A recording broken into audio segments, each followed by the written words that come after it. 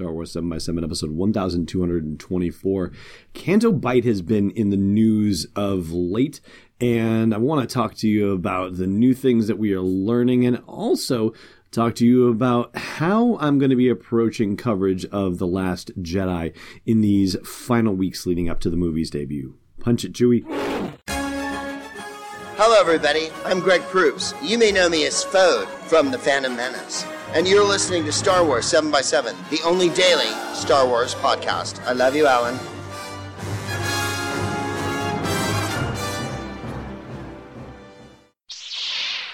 Hey, Rebel Rouser. Welcome to Star Wars 7x7. I'm your host, Alan Voivod, and there's been one comparatively new announcement about Canto Bight actually happened yesterday, and there's one older one that I hadn't covered on the podcast yet, so I'm going to start in chronological order and talk about the fact that we're going to be learning more about Benicio del Toro's character DJ pretty soon, although it's not going to happen until after The Last Jedi debuts. And it's coming out in comic book form. Yes, it's a Marvel one-shot comic book. It's DJ #1, written by Ben Acker and Ben Blacker. They are the guys who are doing the Storms of Crate book that shows how Luke and Leia were actually on Crate together, but not during The Last Jedi. At least that's not what they're talking about for this. For that one, Storms of Crate, it actually takes place in the time between Star Wars, the original, and The Empire Strikes Back. I'm not saying that they're not on Crate together in The Last Jedi. I mean, I've got my fingers crossed for that, but that is still a mystery that's yet to be revealed. And though, of course, they're not going to tell you too much about DJ, in this interview on the Star Wars website, they say that they're going to show what DJ was doing right up to the moment before we meet him in the film. Ben Blacker says you'll definitely get some insights into DJ's worldview, which is a more complicated and in many ways darker perspective than we've seen in the Star Wars universe. And later on, he says he isn't a man of action like so many Star Wars characters. He's crafty and more than a bit mercenary. Lucasfilm did a great job in sort of boiling down DJ's worldview to one sentence, and hopefully that character thesis statement comes across on every page of the one-shot comic book that they're doing. And hopefully, of course, that comes through in the movie as well. And mercenary, of course, meaning that he's only in it for the money, just like a certain smuggler turned general we once heard about, except I don't think DJ is going to be turning into a general anytime soon based on the stuff that we're hearing about him through interviews like this. Only official sources stuff. I'm not saying that I'm hearing rumors or leaks or anything like that that are telling me otherwise, so don't worry about that.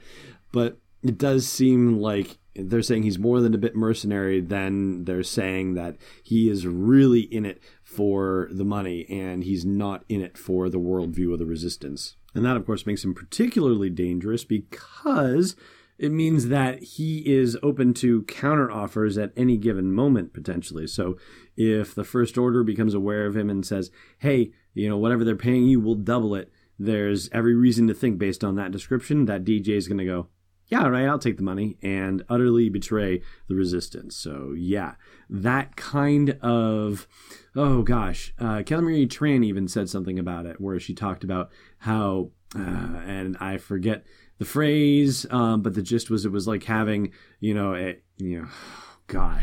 should try and look that up. Hang on just a second here. All right, here it is. Through the magic of being able to stop and start a recording of the podcast. This is from the August cover story on The Last Jedi.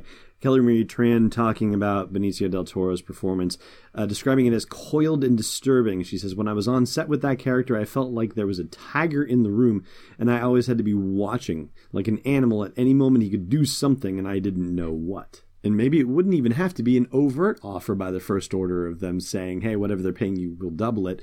Maybe it's him looking around and seeing opportunities that abound for him and deciding, you know what? With whatever it is that's in front of me, I could make a heck of a lot more money doing this than I could working for the Resistance. So I'm going to just turn the Resistance in and make more money.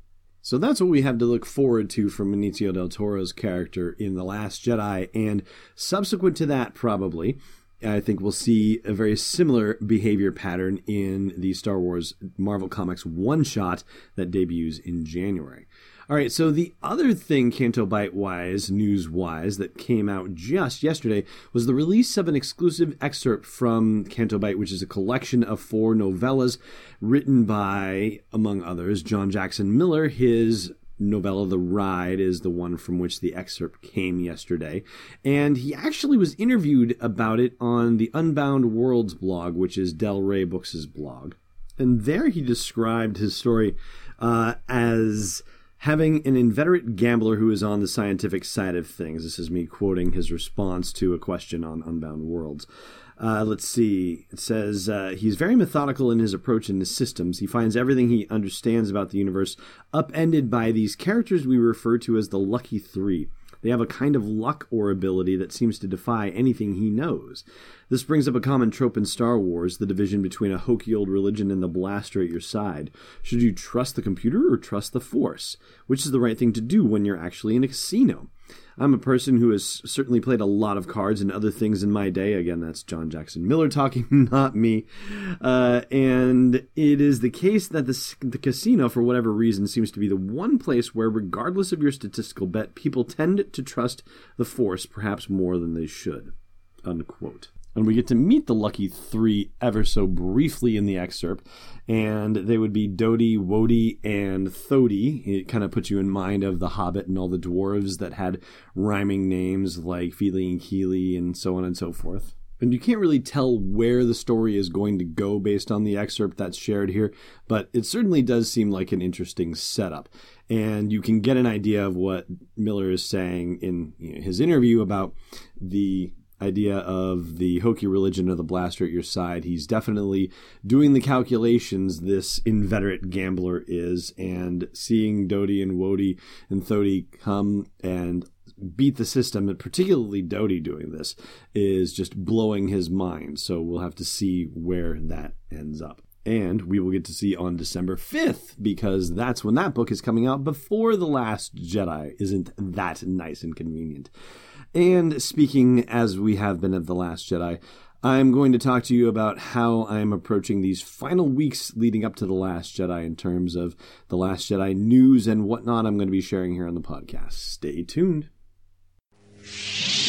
Hey, Rebel Rouser. The Last Jedi is coming out in theaters in December, and so it's time for you to brush up on your knowledge of The Force Awakens. Luckily, I've got the thing for you. It's the unofficial Star Wars The Force Awakens trivia book. It's available on Amazon right now. Just go to sw7x7.com/TFA to get right there. And inside you'll find more than 501 galaxy-spanning questions and answers about The Force Awakens.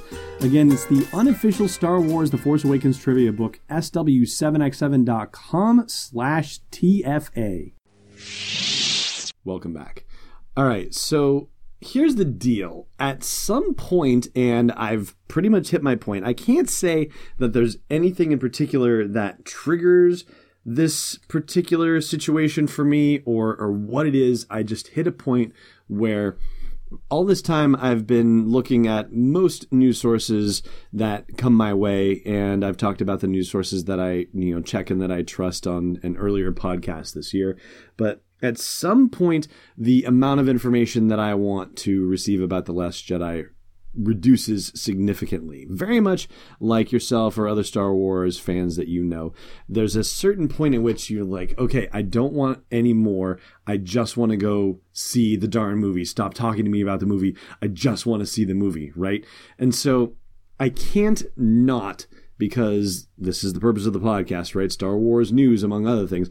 I can't not report on Star Wars news as it comes out, or The Last Jedi news as it comes out. For example, new commercials that might be debuting with new footage and new dialogue, or something like the fact that I'm suspecting we're going to get one more Entertainment Weekly cover story on The Last Jedi, and so addressing whatever is new and interesting that's revealed in that upcoming article, or even what Lucasfilm's own Star Wars show might be covering about The Last Jedi. Like, all of those, to me, are fair game sources. But as far as everything else goes, I'm getting to be like you. I'm at the point where I'm just wanting to start shutting it down.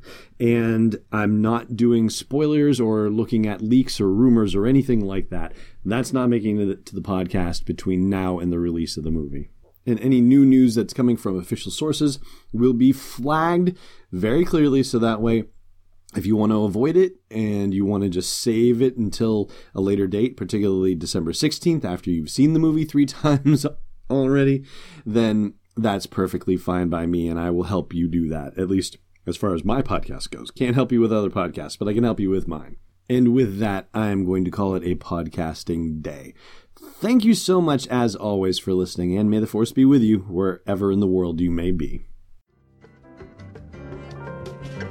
Thanks for listening to another episode of Star Wars 7x7. And hey, before you stow away on a Trade Federation landing craft, check out SW7x7.com for show notes, links, photos, videos, and more. And please support the podcast by joining us on Patreon at patreon.com/SW7x7. It's not a short negotiation, it's Destiny Unleashed. This podcast is not endorsed or sponsored yet by Lucasfilm Limited, Disney, or 20th Century Fox, and is intended for entertainment and information purposes only. Star Wars, the Star Wars logo, all names and pictures of Star Wars characters, vehicles, and any other Star Wars-related items are registered trademarks and/or copyrights of Lucasfilm Limited or their respective trademark and copyright holders. May the Force be with them. All original content is copyright 2017, Star Wars 7x7. We hope you love it.